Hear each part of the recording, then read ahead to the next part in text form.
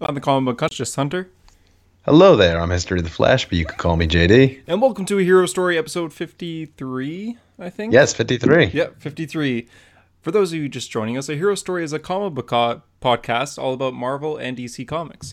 You usually start off by going over the news of the week. That's live action news, video game news, comic news, all ranging from Marvel and DC. After that, we go over the comics of the week, where we talk about our favorite comics that happened this week. This week's comics are Batman number 73, Captain America number 11, Aquaman number 49, and Justice League number 26. And Daredevil number 7. And Daredevil number 7. That's right. I actually haven't gotten into Daredevil yet, and JD hasn't gotten into Aquaman. So there's two comics that only one of us read, I guess. Perfectly balanced, as all things should be. Ooh, good reference. Yeah, besides that, we usually have a character of the week at the end. This week will probably be Thomas Wayne, also known as Flashpoint Batman, also known as Bruce Wayne's father. So, with that being said, we'll go over the news of the week. Starting off with some Marvel news. Marvel had a countdown this week for Spider-Man, we assumed, because it was just 4, 3, 2, 1 in webbing. A lot of people were thinking it would be Spider-Man 4, maybe a comic 4, maybe something to do with Fantastic Four, because who starts a countdown at 4? Well, J.J. Abraham does. J.J. Abrams, yeah. It was also weird because Alex Ross had posted his art from the beginning of Spider-Man 2, like the credits, and put hashtag Spider-Man 4. So everyone was freaking out, like, oh my God, we're finally going to get Spider-Man 4 in comic form. And then our dreams were destroyed when we saw the 3, and then the 2, and then the 1, and then today's reveal. Which is just, you know, that movie director? Well, he's making a comic with the son. Is it canon? We don't know. Yeah, it is canon, and it is it's set up with a villain who I think has been teased in the Nick Spencer run, the current Amazing Spider-Man run, and I think it's going to be set up even more, if I'm not mistaken. It's like Centipede or something like that.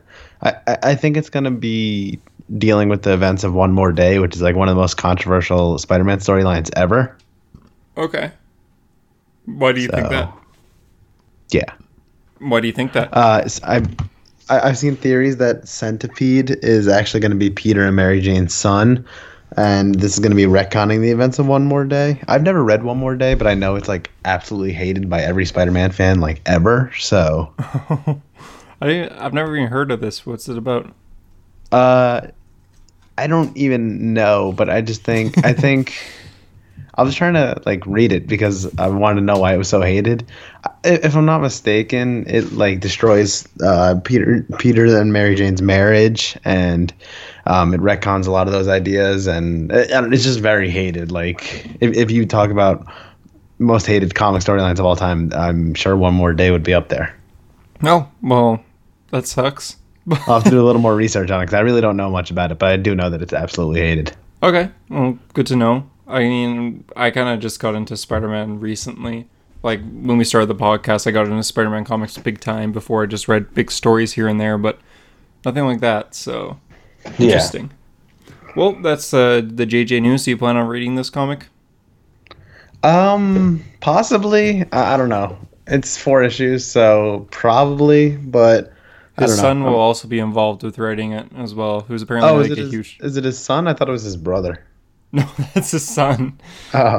Who's like apparently a huge comic guy. So, I mean, I do like J.J. Abrams. I like a lot of his work. So yeah, I'll probably read it. Yeah, we'll see. I mean, I feel like when writers that aren't comic book writers write a comic book, it's usually hit or miss. Like, look at Kevin Smith. He does really good or really bad. He has great Green Arrow, and he has an awful Batman. But he did great in his little story in Action Comics 1000 too. So. Yeah, Attack 1000, yeah. Yeah. So, yeah, we'll see. I'll wait till more news is told. I'll wait till some previews, and I might pick up the first few issues, but yeah, I believe it's a miniseries too, so. Yeah, it's 4 issues. Oh, okay. Oh, I'll probably read it then, if it's just 4 issues. Yeah. Yeah. Next bit of news is Avengers Endgame is coming back to theaters. Once again, starting next week, it'll be back in theaters, and with about 8 minutes of extra footage. That doesn't mean like it's an extended edition. There's just going to be a deleted scene and a little tribute at the end and a post-credit scene. Yeah, yeah. This is in translation. It's to pass Avatar, Yeah, pretty whatever it much. takes.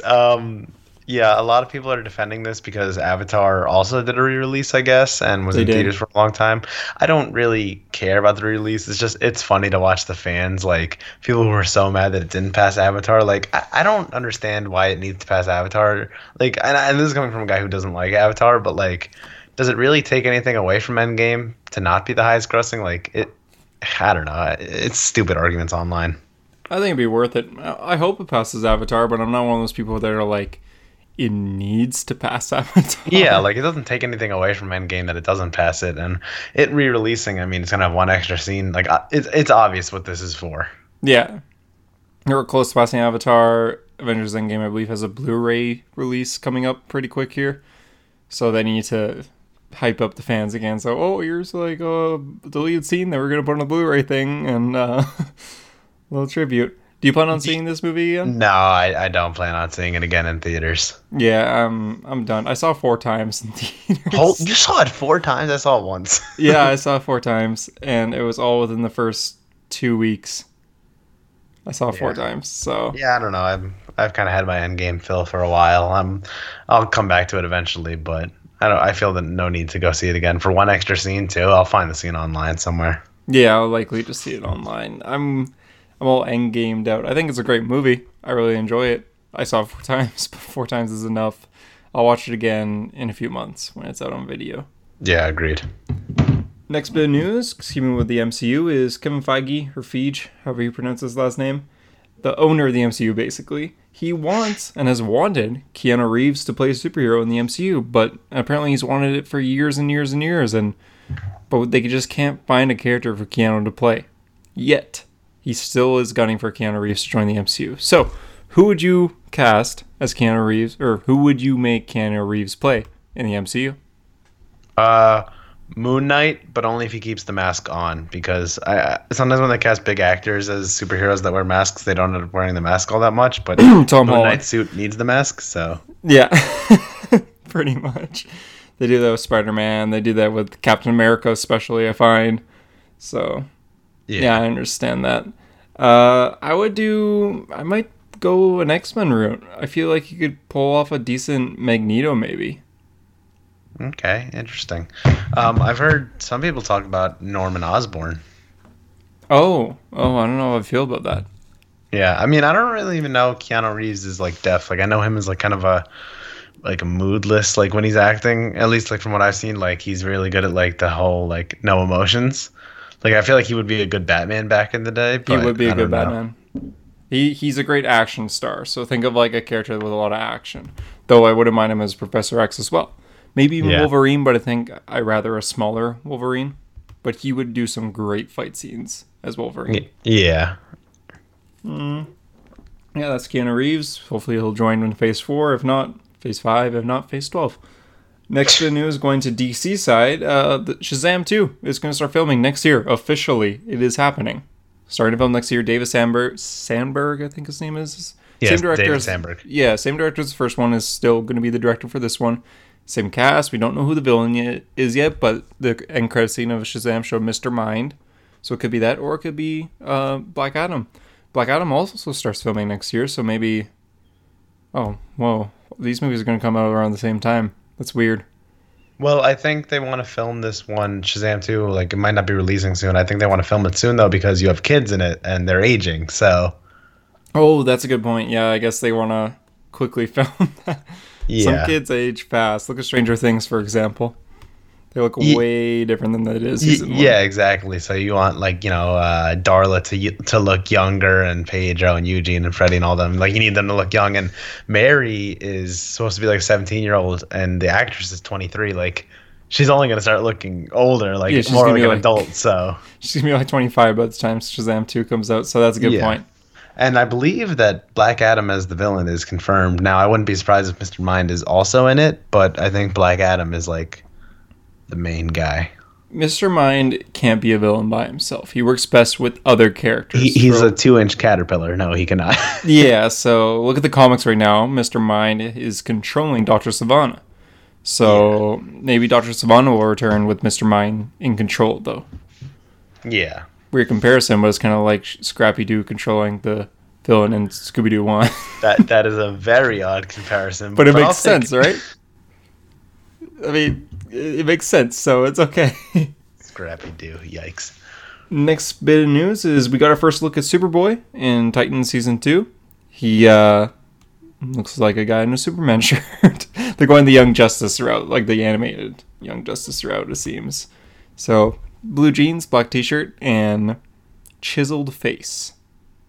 Yeah, the t-shirt, like, even the t-shirt kind of looks low budget. Like, it's like, I think I said in our group chat when the picture of Superboy came out, like, I feel like I could get a better Superman logo t-shirt at Hot Topic. Like, it looks like a Halloween costume.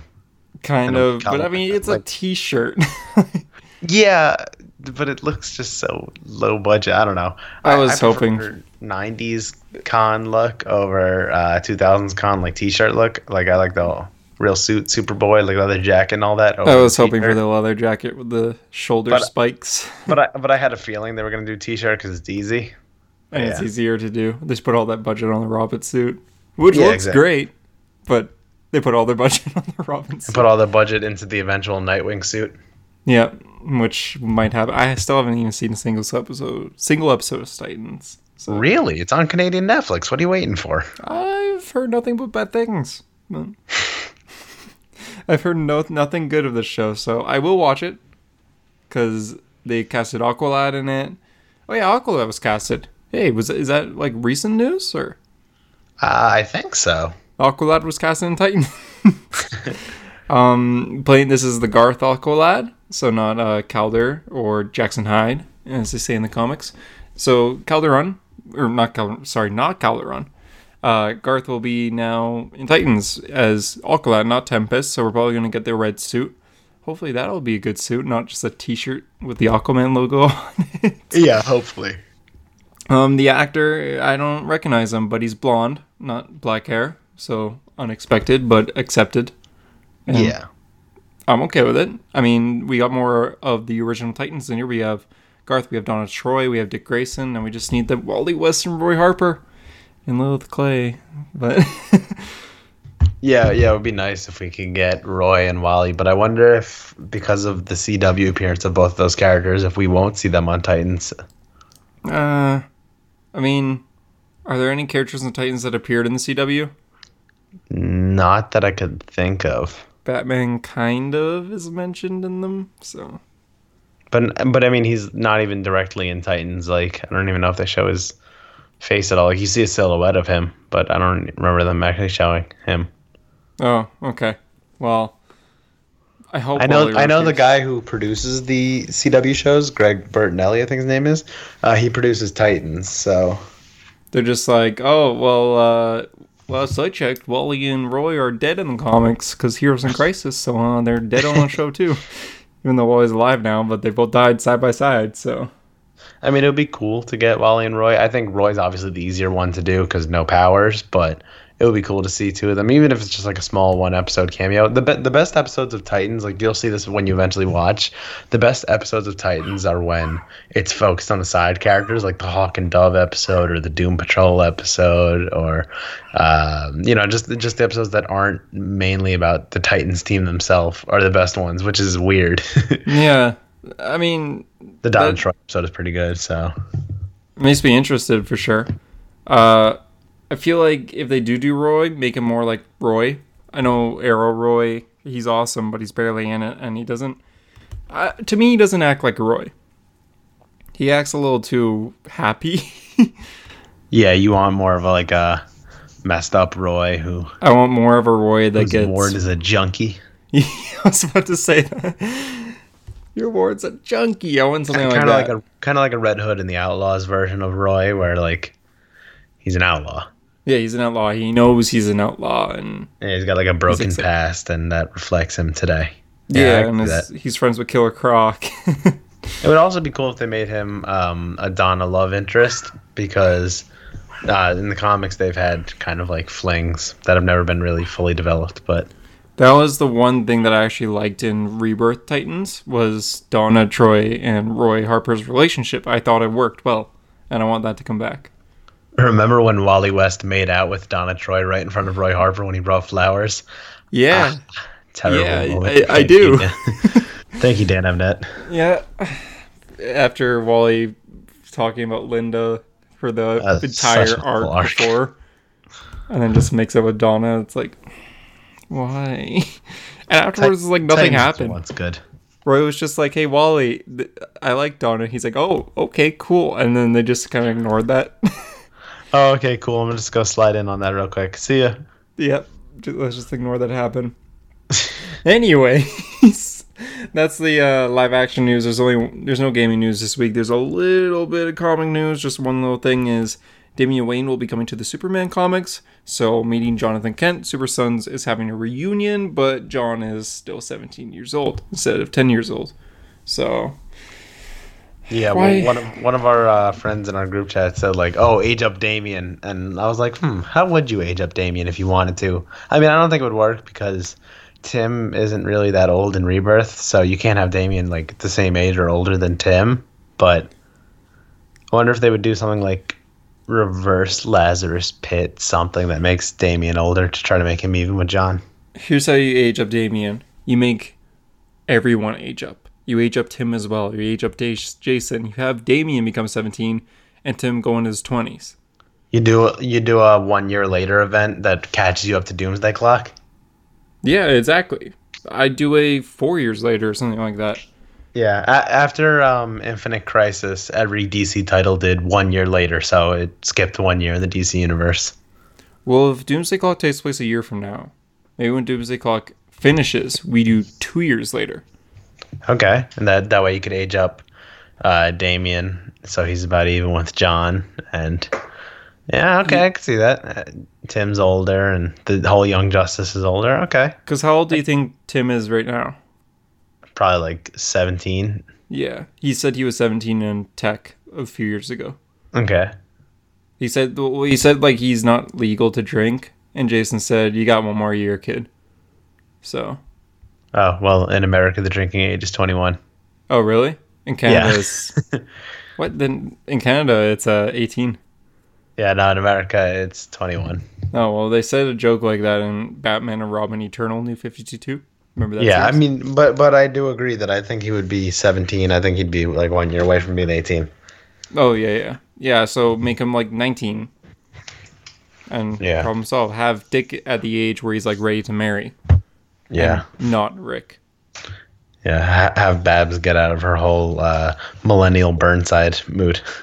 Yeah, please. I feel like Three Jokers is going to do that. Jason Fabok, who's the artist on Three Jokers, has stated that this is really going to mature up not just Barbara Gordon, but even Batman and Jason, who are already pretty mature. But it's like going to be a really dark... Well, it's a Black Label book, so it's going to be a dark story, but it's going to have effect on the three main characters. I'm so excited for Three Jokers because I really do think this will be the biggest Batman story of like the next decade. All time? It honestly could be. Like I think I said on the podcast a few weeks ago, this will be the next Killing Joke, like effect-wise, and I think it will. 100%. Jeff Johns and Jason Fabok, just like how Alan Moore and Brian Boland set the timetable of what would become Batman. Like, I don't know. This has a lot of potential. Jeff Johns hasn't talked much about it, but Jason Fabok has talked a lot about it. Yeah, like I think Fabok said going into the story, he didn't really care for Jason at all, but Jeff has written him so brilliantly. Yeah, which makes me excited. Do you remember any times that Jeff has written Jason? No. I remember one, Justice League New 52. There's that one issue where Jason's in the Batcave talking to Alfred, and he mentions that he just tells Alfred that he's sorry. It was during just after Forever Evil. Jason just says like, "I'm sorry for being like such a brat, and that I really do respect you, Alfred," and they hug. That was the only time Jeff Johns has written Jason Todd, to my knowledge. Jeff Johns has never written a Batman story before, too. So this is actually Jeff Johns. Jeff's really only is Batman Earth 1, I think, which isn't really, main universe, obviously. Yeah, and Batman Earth 1's awesome. He understands Bruce Wayne. He understands Jim Gordon. He understands the Batman characters. Yeah. And now he's finally writing. And it's not like he's being put on a Batman book. He is writing one huge Batman story, not worrying about what's happening in the Superman comics right now or anything like that. This is just one big story, and it takes place after Doomsday Clock. So Yeah, I'm really excited for Batman 3 Jokers. I mean, Barbara is obviously not like I love Barbara pre 52. Oracle is one of my favorite characters, and just to see what they've done with her between the New 52 and Rebirth, with the whole Burnside stuff, like they really made her like a millennial stereotype, which is awful. So I really like to see Barbara return to excellence. She's taking selfies on buildings and stuff like that. So yeah, like they just made her such a stereotype millennial, and I just want her to get back to being the great character that I fell in love with, like that I really, loved. So yeah, like even her suit nowadays is very simple and kind of homemade type, but her suit for Joker's is very tactical. It looks like it was actually made as a bat suit. Yeah, 100%. So I'm excited. I think this story could really be the next big Batman story, and yeah, it could be like a top 10 Batman story. Oh, it's gonna be top 5. I feel like. Maybe my expectations are too high, but when people think best Batman story ever, they think Killing Joke, they think Hush, they think Long Halloween. A lot of people think Court of Owls too, but I feel like this is gonna kind of be the king of all those. I really hope it is. Yeah. Well, that was off topic, but I like talking about the Jokers. Yeah, it is nice, and I'm so excited. And it's taking forever, but you know what? It's worth it because Jason Fabok art is such a treat, and to make sure that it doesn't get delayed, I'd rather that. So. Me too. That's a bit for the news of the week. Anything you want to add? No, let's just jump straight to the comics. So yeah, not a lot of comics this week. We want to start with Batman. We're kind of on a Batman talk right now. That's fine. But what is your pick of the week and what is your cover of the week? My pick of the week you go first. Hold on, I haven't thought about this. Okay, my pick of the week is Daredevil #7. I know, shocker. I love this Daredevil run. And my cover of the week, there were a lot of great covers this week. I'm really torn right now because I really like all the covers that I got. But I'm going to go with Justice League #26 cover, which is Legion of Doom standing over Starman, who looks like he's in pain. And it's Francis Manupul, which is always awesome. Yeah, but you did Flash in 52. Yeah, but I also love the Captain America cover, which is Alex Ross, of course, which is nice. I love the Daredevil cover, and I love the Batman cover. So a lot of great covers this week. What is the Daredevil cover? It's Wilson Fisk looking one way, and Matt Murdock, like almost like in between him, with half Daredevil face, half Matt Murdock. It's really cool looking. I'll send you a picture of it later. It's cool. Okay. My pick of the week is I don't know what my pick of the week is. It might be Justice League. It might even be Batman. I thought Batman was good this week. Yeah, Tom King Batman. I thought it was good. But my cover of the week is 100% Aquaman 49. It's a beautiful cover. It is amazing. It shows Mura in a wedding dress, like holding on to Aquaman, who is just in a suit, but he's a skeleton. And it just looks deep. And I don't really know. When I saw that cover in the shop, I was like so tempted to pick it up, but obviously I haven't been reading Kelly Sue's Aquaman, so I would have been lost. But you would have been really lost, but you should get on it. Issue 50s in a month. Get on after that. Yeah, I'm heavily considering jumping on. I mean, I got a million titles, but I'm considering jumping on because I've really heard nothing but great things about Kelly Sue's Aquaman, which is surprising in a way because I feel like a lot of people were doubting her ability to get on Aquaman. I guess a lot of people didn't like her Marvel work, but she's been proving herself. And it's kind of like, I guess, how a lot of people were doubting Bendis, and he has been proving himself on Superman. Mm-hmm.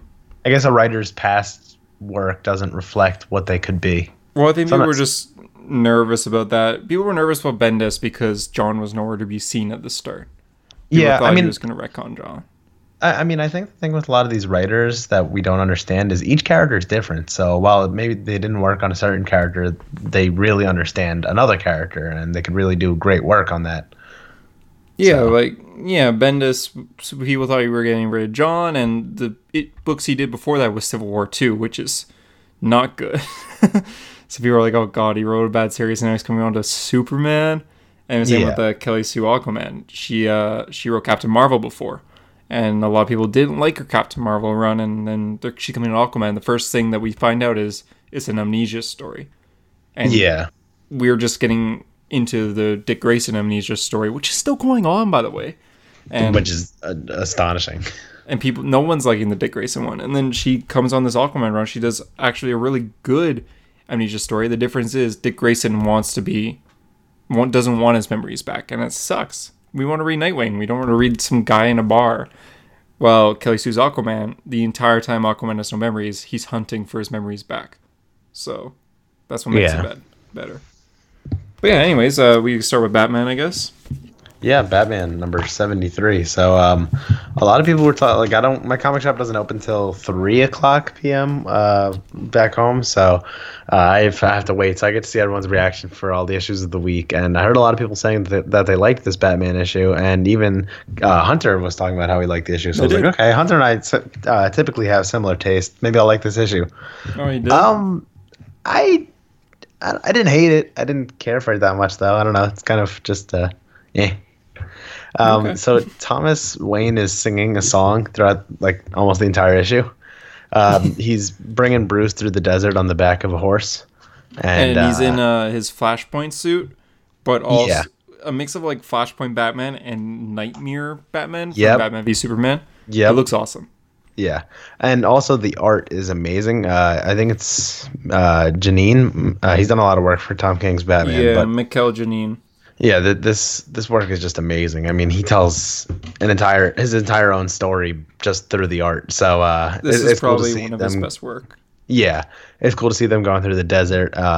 Some looters come to them in the desert, the two Batmen, and Thomas Wayne fights them off, and like he's again singing the whole time, and it's interesting, but I don't know. I kind of felt like the song was a little pointless in a way, although maybe I just didn't understand it. But yeah, me too. Basically, the plot of this issue is Bruce Wayne is unconscious. He is tied up on a horse, and Thomas Wayne is in this Batman/BVS suit, just riding through the desert while dragging a coffin on the ground. Now, we don't know who's in the coffin at the start, but we find out later on. But yeah, every night... At the beginning of reading the issue, did you have any theories of who it was? I thought it was going to be Alfred in the casket. I thought... Who did I think? I was thinking that it would be like a twist that no one was going to be in it, and he was going to bury Bruce and put Bruce in it. Okay. But Alfred, man, that would make me stressed out reading this comic. Yeah, I thought I was really thinking it was Alfred because he had gotten taken down in one of the previous issues by Thomas Wayne. So I was like, oh crap, don't let Alfred be in there. But Thomas Wayne is awesome in this issue, though. Yeah, so Bruce wakes up and he's like, Bane! And Bruce and Thomas talk it out, and Bruce actually goes to hit Thomas, and Thomas hits him back and kind of like snaps him into it, and he's like, listen, it's over. You were defeated, you're broken, your body and your soul. And that's what it's behind you. It's in Gotham, but your father has you now. And now he is riding the horse because he's still kind of weak from the anesthesia. So Thomas walks along the horse, and Bruce rides the horse, and the conversation they have is really interesting.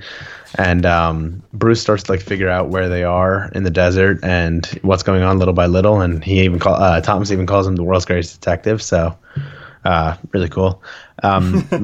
Bruce asks him, "Is it a dream?" And Thomas replies, "Yes, son, but not yours." I feel like that goes a lot deeper than like was meant for. Like, this is Thomas Wayne's son, dream to finally be with his son, spend time with his son. So I that's at least what I interpreted how they were going for this line. Yeah, I guess so. That makes sense. Yeah. So I thought that was pretty cool. It is nice to see them interact, and they stop by and they eat dinner, and there's just again nice conversation. And back on the horse, Thomas tells him that the resemblance between the two as well. Yeah. We see Thomas take off his mask, and it's like Bruce with white hair. Yeah. Bruce eventually gets his mask, and Thomas tells him that they're going to go as a family. And when we get that explained, it turns out that in the coffin is Martha Wayne, and they're bringing her to Ra's al Ghul's, I guess, Lazarus pit to resurrect her. Yep, Martha Wayne's coming back. Yeah, what do you think of that reveal? I have a question. Is this Flashpoint Martha Wayne, or is this? I don't know if you read in the group chat before, but I asked that earlier. Oh, I might have not seen that. What did people think? Everyone in the group chat seemed to think that it was our Martha, not Flashpoint Martha. Because Flashpoint Martha's technically never died, right? Yeah. So that would make sense, I guess. Yeah, I was just like, oh, okay. I think it's kind of weird that they're resurrecting Martha. And I if Batman could have used Lazarus Pit over, the last 40 years of his life, why didn't he resurrect his parents? Like, why couldn't he have done this? I don't think he wants this. Okay. I don't think Bruce wants this. Like, they died, they're done. Bruce has always been against the Lazarus Pit. Like, Uh-huh. always. You know? Okay. Look I who's have used a, it. Like, Rachel I, Gold's used it, and Jason's, I guess, is a good thing, but there's another villain that used it. I can't remember. I have a theory here. Yeah, go for it. 74, Martha's alive. She's well. Issue Thomas is 74? alive. He's well. Yeah, in issue Okay, 74. that's the next issue. His parents are alive and well. Everything's good. 75, the big reveal that King needed Warner Brother permission for. Bane kills both Thomas and Martha, and he has to relive the death of his parents. Boom. I could see that. I could actually see that, yeah. But I feel It'll like be the lowest of his low because Tom King's been saying how this is going to be Batman's lowest point. seeing his parents die again? He's a little boy in the alley again. Huh. Interesting. I can see that happening. I feel like I expected something else, but like something bigger, but that is a big thing. Yeah, I don't know why he would need Warner Brothers permission for that. I feel like that's kind Yeah. of standard, but still, I think that's where they're going with this. That they're going to revive Martha, and the lowest point is his original lowest point, seeing his parents die again. This time as a grown man. This time messed up. helpless by Bane. That's messed Just a up. theory. Okay. But I yeah. like that theory. My theory is yeah, I like that theory. Yeah. I'll just say my theory is that's not going to happen, even though I think that it is a good theory. Yeah, I mean, originally I was on the whole Alfred's gonna die, but now I feel Nah. like it's not being set up enough. But, this is 2 issues before. This is what's being set up. So I think that's got to be what 75 is going to be about. Okay, random theory. I'm just going to say a theory because I don't have a theory. Batman goes to Arkham Asylum and, like, locked up in there. Okay. Or Bruce Wayne's identity is revealed to everyone. Both could happen. I mean, like, it's got to be something big because obviously, the Warner Brothers permission. So Yeah, for sure. Well, we Yeah. got 4 weeks here.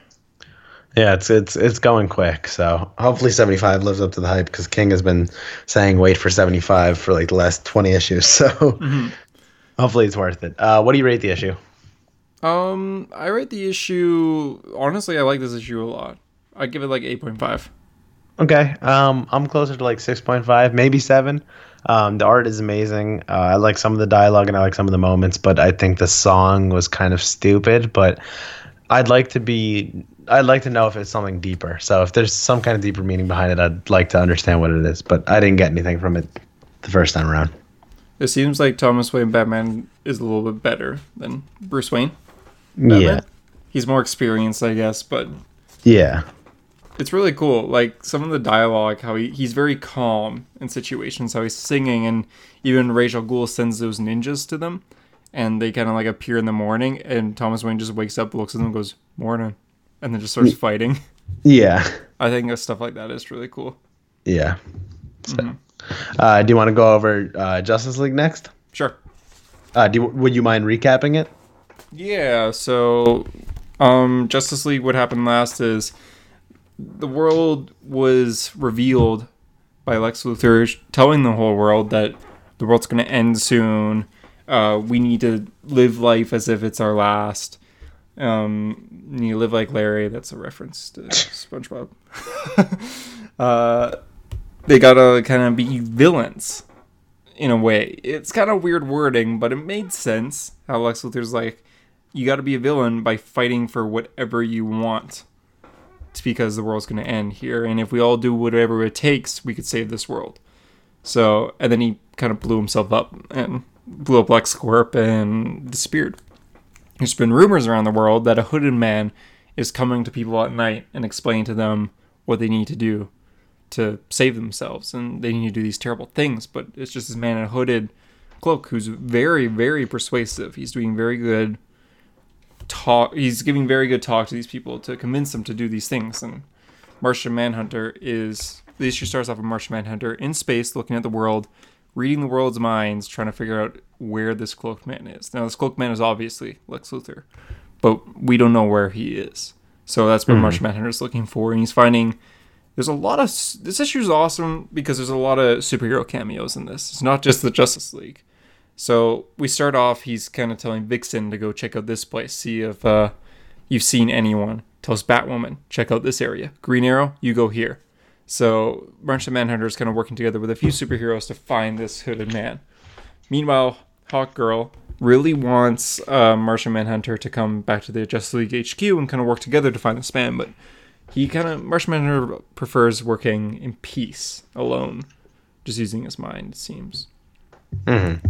There's also a cool panel of, you see the destroyed LexCorp building, and you see the sign that says LexCorp, but graffitied over the word corp says lives, so it says Lex lives. So people are really liking Lex Luthor here. The world is enjoying him. Meanwhile, you want to recap the Hall of Heroes? Yeah. So the House of Heroes. Yeah. So this is kind of like an idea from Multiversity by Grant Morrison, of like all the different, like there's a central hub for all the different like other worlds in DC, which is really cool to me. And seeing it in this like double page is really cool. We see some people that were in that Superman Rebirth arc. Do you remember that one where the Russian Superman one? Yeah. Like all the different Supermen, you see some of them in the back, so that's really cool. And you even see what looks to be Earth 2 from the New 52, at least the Alan Scott of there and Val Zod. Yep, and the Hawkgirl of it. So you see Vampire Batman, you see Captain Carrot, who's the Superman bunny.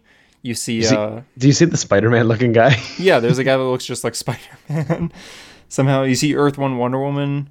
You see Kingdom Come Flash and Kingdom Come Superman. Yeah, that was the big shock to me that Kingdom Come Flash was there and Kingdom Come Superman were there. But Kingdom Come Flash, like him and Barry, good to see you. Oh, you too. Because in Flash, I think number 52, they interact a little bit. So yeah, it would make sense that Barry recognized them. He's got like the like table of flashes, I guess. And Kingdom Come Flash looks cool. He looks like a glowing red Jay Garrick, but it's Wally West, I think. Yeah, it's Wally West, but he's like an amalgamation. Is that the word? Amalgamation? Yeah. Amalgamation of like Max Mercury, Jay Garrick, Barry Allen, and Wally West. Like, so it's really cool. You see Etrigan the Demon Superman. You see Green Lantern Batman. There's classic Wonder Woman in one point. There's even Lois Lane Supergirl or Superwoman, who is dead in our continuity, but I guess she's alive on another Earth, so that's cool. Yeah. Have you ever read Kingdom Come? Just general question here. Yes, but it was years ago. Yeah, it's also been years since I read it, but it's something I've been planning to reread. I'll probably reread it before the Young Justice arc with them. Yeah, I've been planning on doing that too. But yeah, anyway, in this hall of the multiverses, Superman gives like a good pep talk, and he talks about how Perpetua needs to be taken down, and that people need to believe that justice is worth fighting for and worth believing in, because a lot of people are believing in what Lex is feeding them, and we need you guys to help us turn the tide. And actually, the World Forger goes and speaks before everyone, and he says that Superman is great for hope, but it might not be enough, and that what they really need to do is get the help of his brothers, the Monitors, the Anti-Monitor and the Monitor. So, yeah, cool stuff. And right away you see Kingdom Come Superman like, how can we help you? And Batman Beyond is behind him, which is pretty cool. Yeah. Meanwhile, at the Hall of Justice. At the Legion of Doom headquarters. Well, actually, this is the Hall of Justice. Meanwhile, at the Justice League headquarters. There we go. Mera and Hawkgirl and Mera have like a pretty huge scene together. Hawkgirl is pissed at Martian Manhunter and kind of taking it out on Mera. Yeah. And Mera's kind of keeping her cool. There's a lot of different Justice Leaguers there, such as the Question, who of course has questions. Plastic Man, this Green is Arrow. Like the teams that have been assigned to do things. Yeah. So they're trying to find where Lex Luthor is. So there's like the smart team, which is like using science to find them, and that is Ryan Coy, I think his last name is, who Yeah, the is the second Adam. Atom's sidekick, like the Atom's legacy. I mean, so he's like a Yeah. younger Atom. Ted Core, Blue Beetle, and three of the Metal Men. Metal Men have been around since New 52, I think, but they're basically metal men that are smart. They're cyborgs Yeah. friends. Here's the detective team trying to find out who is Constantine, Detective Chimp, The Question, like you said, and for some reason Plastic Man and Green Arrow.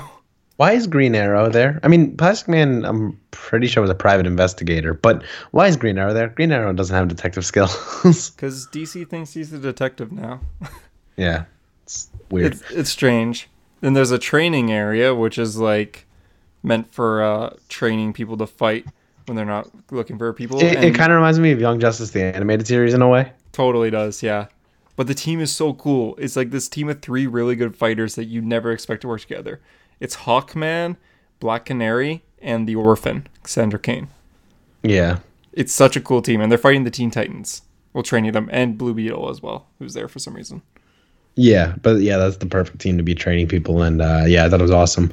And Just then seeing the Orphan train the Teen Titans is so cool yeah, to me. and then Hawkgirl and Mera go to the Starman's room, and Starman and Jarro are in there, and like Starman's on the ground, like holding his chest, and Hawkgirl talks about how since his power was tied to the totality and it's incomplete, he's having trouble, and Jarro's like, "Hey, we're trying in here."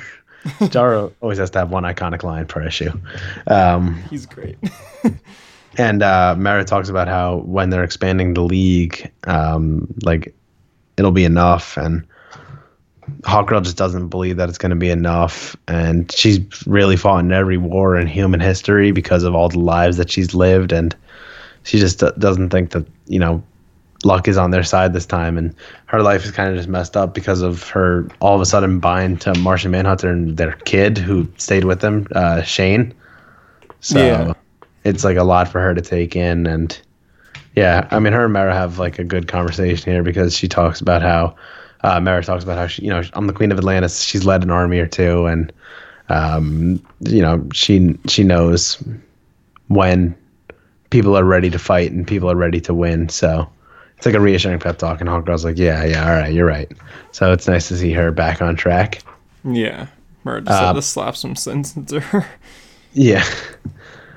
Martian Manhunter comes up on a house that throughout his detecting, trying to find Luthor, this is what he comes up with. And when he gets in there, somebody comes rushing at him, and he thinks it's Luthor, and he goes, "Show yourself." And it is a Luthor, but it's not the Luthor we thought. It's Lionel Luthor, Lex Luthor's father. And Lionel Luthor says, "This is where your story began, and this is where it ends." Bum, bum, bum. They have a history. Continued. So- What'd you think of this issue? And what do you think of the expanding League of the Multiverse? I like it. I didn't think they could do it that soon, because literally last issue was the part where they thought that they should ask the multiverse for help, but they're already doing it. Yeah, I like this issue a lot. I give it probably 8.5 again. The Lionel Luthor thing, I don't know how I feel about. Martian Manhunter does have history with Lionel. Lionel kind of experimented on him when Martian Manhunter was a child. So Yeah. they have history. What do you think? I'm probably around an 8 out of 10. But I still enjoyed it a lot, and I do like the whole multiverse thing, and even the nods, you know, Kingdom Come and all those other Elseworlds that you'd think are forgotten, like Earth 2 Society from New 52, and, you know, the zombie verse and all that. I just think it's cool stuff, so. It is, yeah. Just seeing all those characters, and there's even references like Flash telling Jon Stewart to stay away from that Earth because they're vampires, and they literally are vampires. So Yeah, and I can imagine Scott Snyder and James Tynion like having a good time writing this, just because like it just seems like it would be fun to write all those multiverse of characters. There's a lot of freedom that you could do, so I like it. Yeah. I love the fighting team so much. It's not gonna happen, but I love to get just a scene of Hawkman, Black Canary, and Orphan just working together in an actual fight.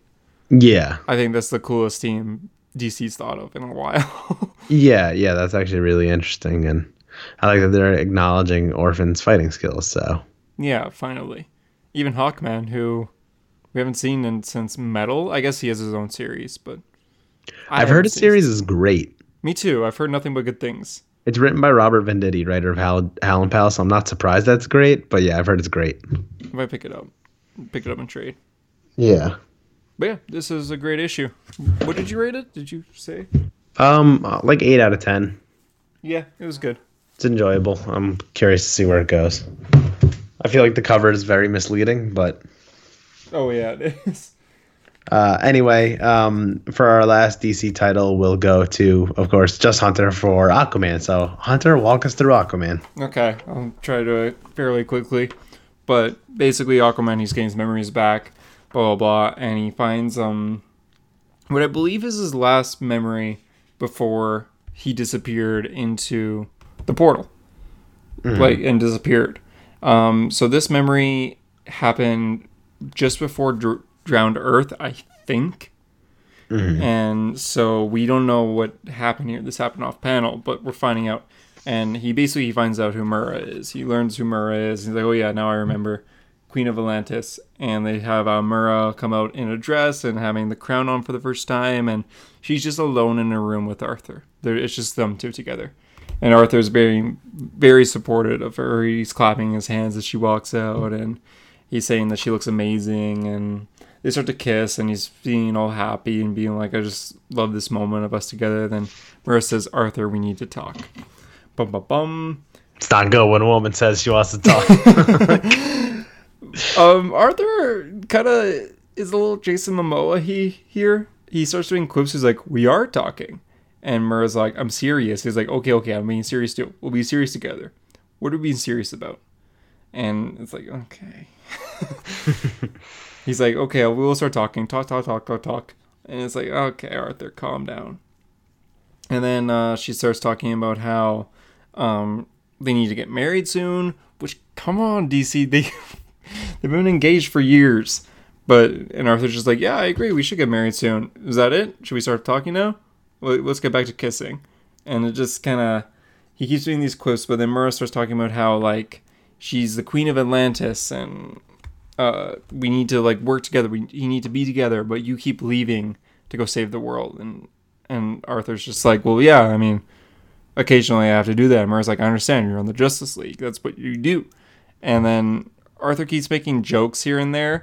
And even she says, like, you just said you almost die saving the world twice a week. And Arthur's just like, well, I almost die like a month tops. And then Mura yells at him. It's like, why can't you take this seriously?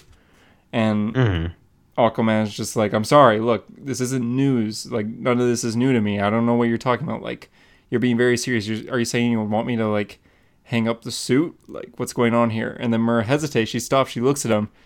And she says, Arthur, I'm pregnant. Bum, bum, bum.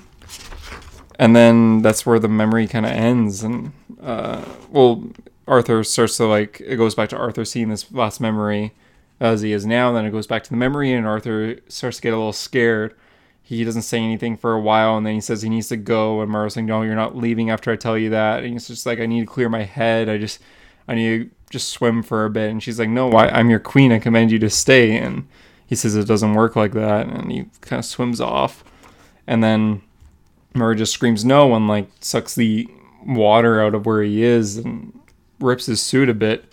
And then the memory ends, and Aquaman comes back to his senses, and he says, my name is Arthur Curry.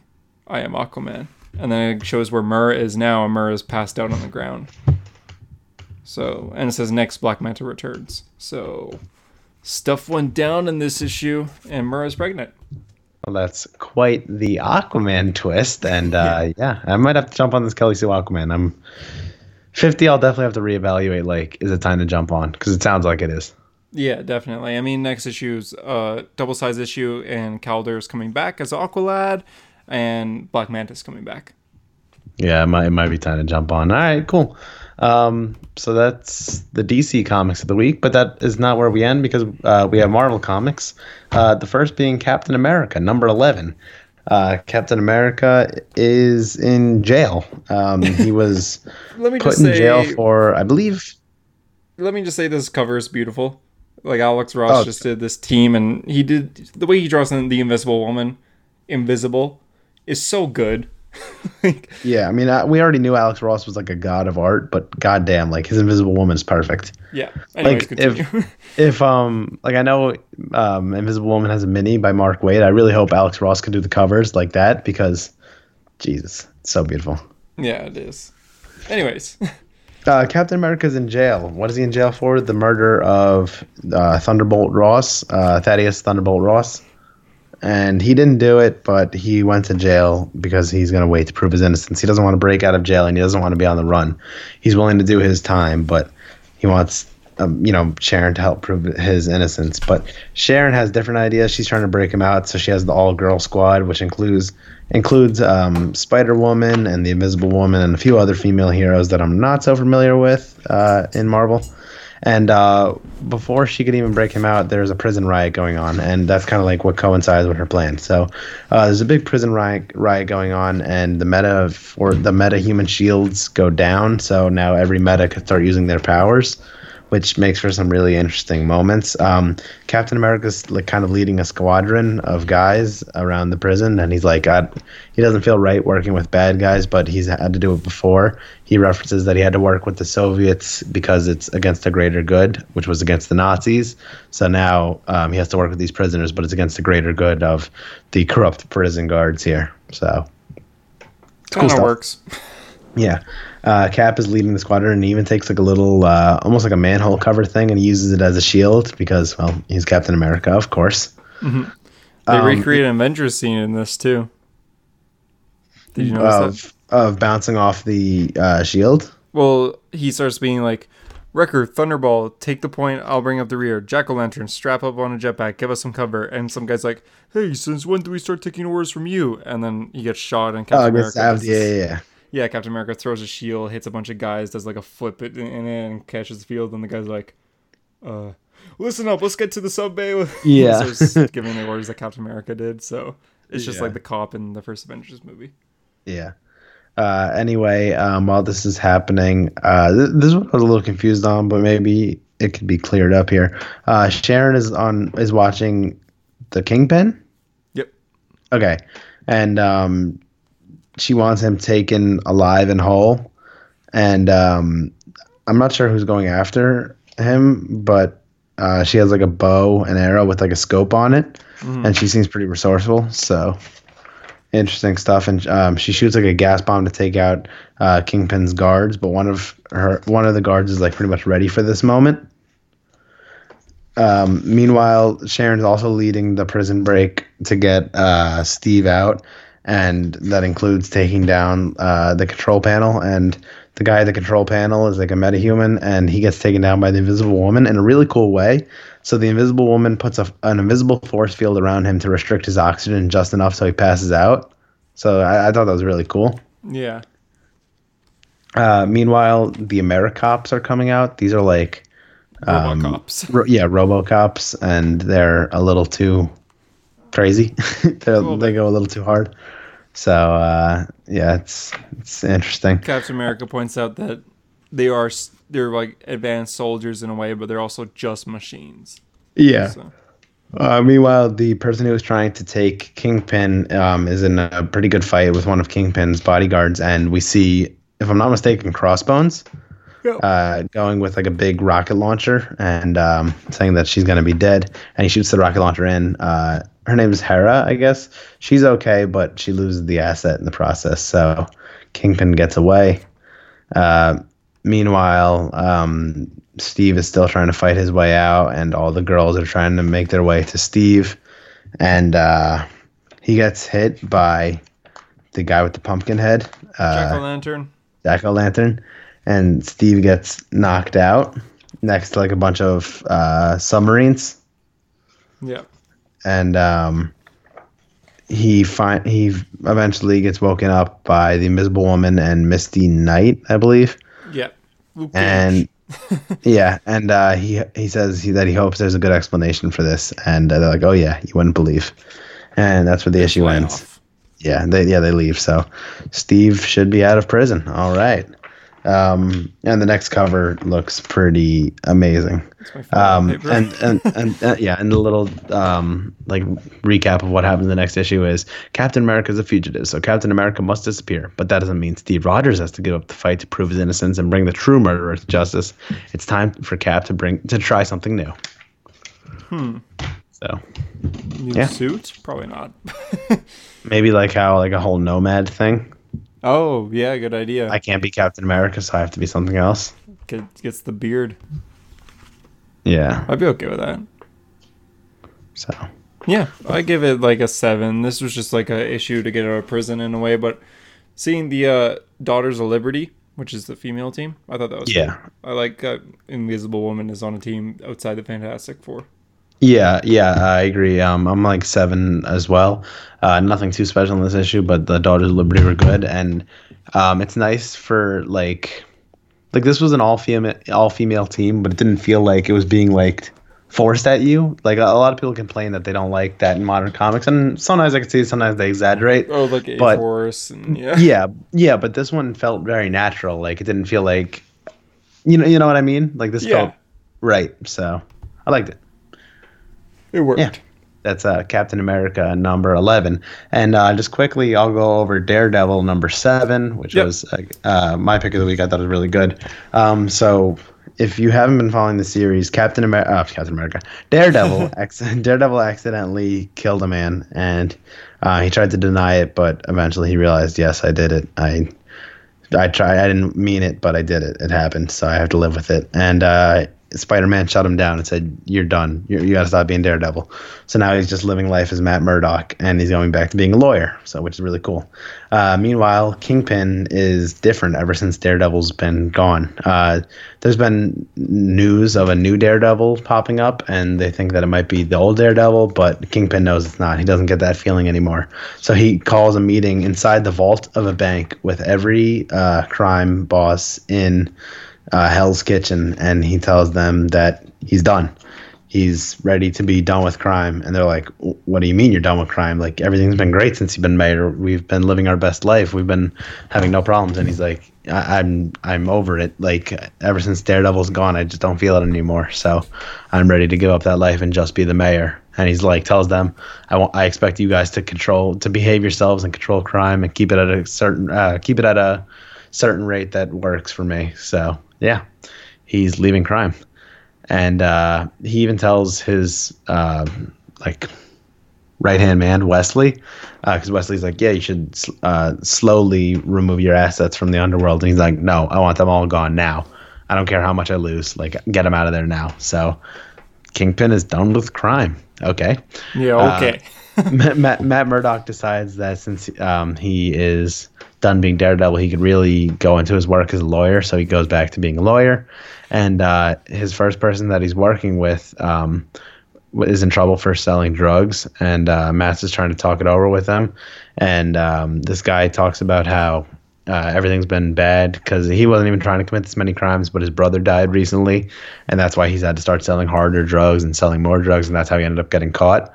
And when he talks about how his brother died, he says that his brother was pulling a small-time robbery with a buddy, but he got killed by Daredevil. So we find out that Daredevil was his brother was killed by Daredevil, and now he's being represented by Matt Murdock. So, and Matt takes this news like shockingly. He grabs his chest and like unhooks his tie and falls into the other room. And the way they do the heart rate is really good. It's like ba-dum, ba-dum, ba-dum, and it gets like slowly bigger and bigger with font. And Daredevil pretty much like passes out, and he's like, I mean, he can't take it. He's felt so much guilt, and this is like to the next level. He goes to the church to go talk to the father, but the father's not there, so he ends up talking to a nun. And the nun talks about, Matt talks about how he's done so many bad things, he's done so many sins, and he's done sins before, but it feels different this time. And the nun tells him that he's not special, and he's like, what? And she goes, you're not special. Your self-loathing doesn't make you an exception to God's love. God will forgive you wherever you go, but you have to have the strength to forgive yourself. So it's all about him forgiving himself. And they actually do a Bible reference of somebody who was blinded for 4 days. And Matt was saying that sometimes he feels like he's blinded and won't be able to see the vision, which is, of course, a blind pun. And then the new Daredevil. So these two people are walking down the street and they get beat up by these other two people that are hanging around on the street. And the new Daredevil jumps in. It's like a black girl, and she's not really that good. Like she ends up getting beat herself, and she's laying there with him. And it ends with somebody calling in an attempted robbery on 43rd on like a certain street, and then thank you, and then another person calling in, and it's all Matt Murdock calling in, and he's reporting all the assaults because he hears everything. So, and the last page they do is like really well done, where it's like the city, and it's Matt Murdock's apartment. It's like a bunch of circles around him, like he's hearing everything, and it's all these little different words being yelled, like "Get away from me! No, I won't take it from you! Honk honk!" So he hears every last crime going around, and he's gonna report it to the police like that, kind of like a rear window type of thing. So yeah, Daredevil. That's where that issue ended. It's a long issue. Yeah, I was trying to recap it a little quicker, but there's a lot to cover. Yeah, it's a good issue though. I gotta get on this series. Yeah, it's really awesome. I'm really digging it. Daredevil killing a man. At first, I thought it was going to be like really stupid, but it's actually been really nice, and I'm curious how his redemption will go because he really does feel guilty about this, and it's not just like he even mentioned some of his past sins have never felt like this. Like this feels like something different. He actually took a life. So interesting. Yeah, really good. I highly recommend the series. I give this issue a 9 out of 10, and yeah, loved it. Cool. That's all our comics. Yes, that is the end of the comics, but that is not the end of the episode because we will quickly do a character of the week. Character of the week is when we talk about a certain character, which this week will be Thomas Wayne, aka the Flashpoint Batman, aka Batman's father. And we usually talk about how we were introduced to the character, maybe our favorite version of the character, if it's like a big character, where we see the character going and all that stuff. Now, obviously, for a character like this, there's not as much to cover because, it's Batman's dead father. But yeah, so how we were introduced to him, I guess through Flashpoint would be for me. Really? I mean, I had heard of Thomas Wayne before, but like actually reading, I mean, obviously I know Thomas Wayne, but I'm saying actually reading a comic that he's in. Really? I guess it'd be Flashpoint. Like even with flashbacks and all that. I think so. I mean, I don't know. I read a lot of Batman comics before I read Flashpoint, but okay. I can't really think of one that he actually like appeared in. Like I've always known of him, but never like seen him. Okay. Yeah, fair enough. And things I like about him, well, in Flashpoint, he's really cool. I really like him in the Flashpoint, main series. And I've never read it, but I've heard there's a 3-issue Flashpoint Batman like specific, and it's written by Scott Snyder. I've heard it's excellent. I've never read it, but I really want to check it out. And I'm a pretty big Snyder fan, so it's something that I should check out. I think it's Scott Snyder at least. But anyway, so I want to check out more about him, and where I see him going, I see him dying by Bane's hands. Yeah, you already said that. Introduce Thomas Wayne, I guess. Yeah, through Batman, like 1980 whatever Batman. It's probably the first Batman movie I watched. 1989, the Michael Keaton Batman film. Yeah, I mean he gets shot in that, right? Yeah. Yeah, so maybe that's when I was introduced to Batman or the animated series. I can't remember what I saw first. Besides that, I like Thomas Wayne as a character. I kind of like how he's coming back. A lot of people are just like, oh no, you can't destroy the classic Batman story. Okay, look, this is a different universe. This is Flashpoint Batman. And it's A-okay. I hope he lives. I hope he becomes like a big part. I mean, at the end of the button, which is a 2016 story written by Tom King and Joshua Williamson. They first go to the Flashpoint universe then, and that's when Batman meets his father, Flashpoint Batman, and he wants his father to come back to Gotham and like live with him and all that. But Flashpoint Batman says no. I kind of hope that happens though. It'd be kind of cool what if Flashpoint Batman retires as Batman and only puts on the cowl when danger comes? Very interesting. I kind of like that idea. Maybe he'd have his own team with Jor-El on the team. Ooh, that'd be cool. I could still see him dying though. Yeah. But DC wouldn't do that. I could see him dying instead. So yeah, I like Thomas Wayne Batman. I think it's cool. It's like a darker Batman, a Batman that kills, a Batman who still who's kind of evil in a way, but is still good. It's cool. It's like what if Red Hood took on the cowl, but also cared about his family. Yeah, yeah. I mean, it's awesome that he's like, what if Batman was pushed that way after his parents or after his loved ones died? And obviously, like, it makes you wonder if Bruce was an adult when his parents died, would he have turned to a life like that? Like, obviously, as a kid, he's not going to be going off as a vigilante and shooting a gun. But if he was an adult, would he have went that path? It's definitely interesting. Yeah, for sure. So. Yeah, I think Flashpoint Batman's a really cool creation. I really want to check out his 3-issue series, and I hopefully will soon. And yeah. That's it for the episode. Yeah, that's it for the episode. But before the episode ends, just want to give a little sneak peek to the viewers, to the listeners, about what is coming next. Something big is coming. I don't even know how to tease this properly where you get excited, but just know that within the next few episodes of Hero Story, I don't know when exactly it'll be. We're still working out the logistics of it all, but something big is coming. Someone big is coming. So get excited, get your hype up, and yeah, I'll leave it at that. Yeah, I guess I have nothing else to add. It's just a teaser, but it's happening. Yeah, I mean, you guys know that I'm always working on trying to get something. I'm always reaching out, and sometimes when I put my hook in there for long enough, I come up with a fish. So weird analogy, but let's go with it. If you like Legacy, you might like it. Maybe. Yeah, I like it. I like it. So, yeah. That being said, yeah, we're done. If you're listening on iTunes, we appreciate a 5-star review. It does help with the rankings. If you're listening on SoundCloud, I don't know, give us a like, maybe a comment or something. If you're listening on Spotify, follow. If you're listening on Google Podcast, I don't really know what you would do on Google Podcast. I don't know how Google Podcast, but do something. For a Hero Story, I'm JD. And I'm Hunter, and thanks for being a hero. And remember, every second is a gift. Goodbye.